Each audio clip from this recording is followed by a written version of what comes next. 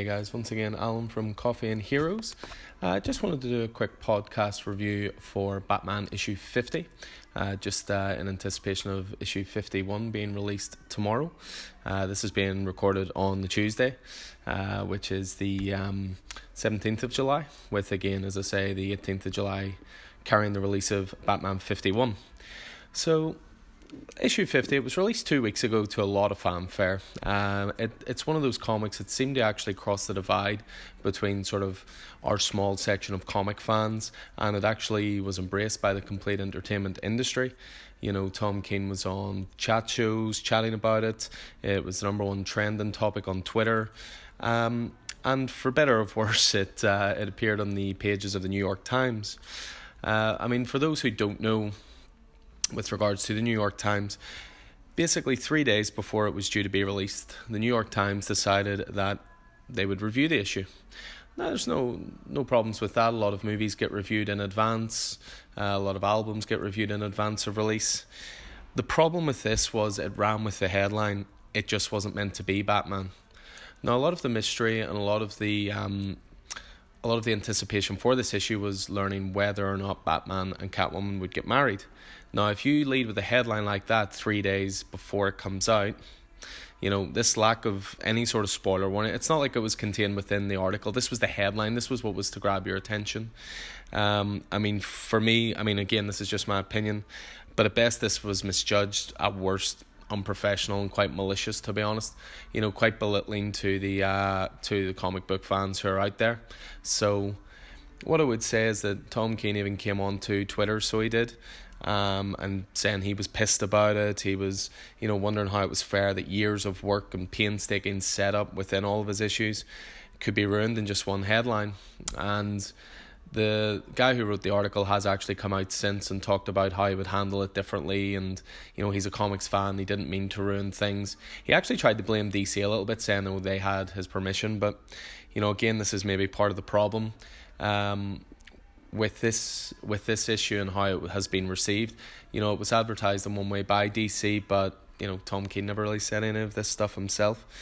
But just in response to this, again, just with Tom King on Twitter, he did say that this was issue 50 of a 100 issue story.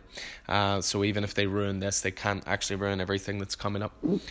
So on to the issue itself. Was it any good? In my humble opinion, I think it was absolutely fantastic. I thought that it was a great celebration of the Bat and the Cat 70 plus years together, apart, chasing each other.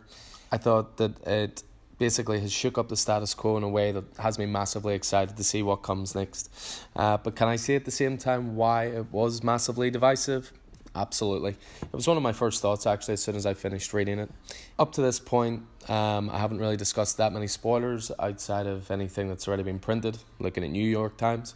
But at this point, here onwards, there's going to be tons of spoilers. So if you haven't read the issue, fire down to the store. We do have a couple of copies left. If not, and you have read it, feel free to listen on. So, bottom line, do they get married? Well, that would be a no. This is where the divisiveness comes in. As I sort of articulated about a little bit earlier, DC really did market this as, the wedding event of the summer. There have been, there's been tie-in issues, crossovers, reading lists. They even sent out fake wedding invitations, to the retailers to try and advertise this, advertising the reading list as well. So if there would be no wedding at the end, I can see why that might feel like a cheat to some people.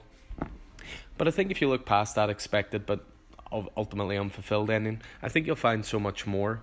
To me, it really did feel like a celebration issue, despite the lack of wedding. When it was first announced that there would be so many guest artists on this, I thought maybe it was a bit of a mistake. I thought it might affect the flow of the story. Up to this point in Tom King's run, his most trusted artist has been Mikel Janin, who I think's done a fantastic job, so I thought it would be a bit of a shame to maybe take him away from it. But actually, my fears were unfounded. I thought it worked perfectly. I actively looked forward to turning the page each time and seeing who was drawing the next pin-up page. This is essentially how they integrated all the different artists into it. They basically gave them the equivalent of splash pages, or there were a couple of artists who did some sort of comic panels and stretched out their work a little bit. But these pages, they were a celebration of showing how the relationship And it must be said how the wardrobes of both characters have evolved over the years. You know, we had contributions for this issue from Neil Adams, Greg Capullo, Tim Sale, Becky Cloonan, Andy Kubert, Frank Miller, Jim Lee, Jason Fabuk, Lieber Mayo, Tony Daniel, Paul Pope, you know, and more besides that. You know, even if you don't particularly appreciate the developments in the story and the direction that the story's going in, you can't help but be wowed by the art in this. And I think every single artist who was contributing to this really brought their A game. You know, you could cut out any of the pages, blow them up to a print, frame them, perfect piece of art on your wall. Now, Mikel Janin was thankfully on hand to provide the sequential art as well, which is great. So for me, let's just chat about what I thought made it so great. There's a moment in the issue between Bruce and Alfred where Bruce is sitting there playing about on his phone. Alfred says to him, shall I call him Master Clark or Master Dick? You know, obviously to be Bruce's best man.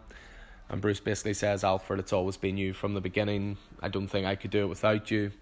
And there's this real look of, you know, love in Alfred's eyes as Bruce sort of nonchalantly says this.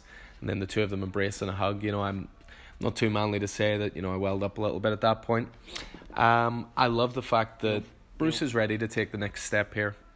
There was a part of me that when it was coming towards the end of the issue, I could see the writing on the wall. I knew they weren't going to get married. And I thought to myself, if neither of them show up, then I don't like that. It's a bit too convenient, really. But I love that Selina showed up early, but then decided not to go through with it. But Bruce waited there for a full hour after the arranged time to meet. You know, Bruce really was ready to take this next step, even if she wasn't. And, you know, I love that. That shows progression on Bruce's character. Even if he does get slapped in the face with it. I love the idea of them getting married on a rooftop. It's where a lot of their relationship has been based. I love the idea of them using like a drunk minister who'll forget he even did it a couple of days later, and just a couple of their closest confidants as witnesses. I think that, you know, there's little bits of fun throughout the issue. I think the two of them separately dealing with Tweedledee and Tweedledum was a lot of fun. I love that the letters to each other, which is a plot device in the issue, or what serves as a narration for the issue. I love that all the characters that Keen's introduced in the first 50 issues are all present in that final panel. I mean, come on, Flashpoint Batman's there, Thomas Wayne, what the hell is he doing there? You know, Joker's there, Riddler's there, Bane's there. So you can see that this is a long ongoing story. So I think if you've been reading this story from the start, you'll get so much more out of it. I will say that I do think that issues 48 and 49 are so essential to accompany issue 50. Issue 48 was basically one long conversation between the Joker and Batman as they fought, and issue 49 was one long conversation between Catwoman and the Joker as they fought. And I think the Joker really did get into both their heads. In a sense, he did destroy the wedding. You know, when this was first advertised, everyone thought the Joker would blow up the wedding, or, you know, there'd be a hold up, or, you know, he would come in with loads of goons and shoot up the church. But in a sense, he didn't need to do that. He actually got into both their heads, and that's what ultimately, I think, swayed Selina away from actually going through with it. And, you know, the Joker destroyed the wedding. But you don't really get that in issue 50 on its own. That's why I do think issue 48 and 49 are definitely essential accompaniments to this as well. I mean, I'll just round up. I didn't want to, ramble on too much about this. I'll just give a little bottom line, review of it. At the end of the day, what's the scariest version of Batman? For me, it's one who has no attachments, nothing to obstruct his true mission and promise to his parents. All of that is true. But what about a betrayed Batman? One who has shared all of his deepest, darkest secrets with someone. The whole War of Jokes and Riddles storyline is him telling Selina the worst thing he ever did, something he never told anyone before. That feeds into this run. He's basically given up everything to be with her. And she has now betrayed that trust. I mean, I think that's a really, really interesting dynamic that moving forward. And now, of course, the criminal factor in Gotham know his identity. They know who Batman is. They know that he's Bruce Wayne. So that, along with an unhinged Batman, has me really, really excited for what's coming next. So, coming for new releases this week, Batman 51. Can't wait for it. So yeah, just a quick short review there, guys. I'll try and make it more of a consistent thing with some of the bigger releases, just to give you a little bit of our insights anyway. Hope to see you guys in the store soon. Until then, take it easy. Until next time.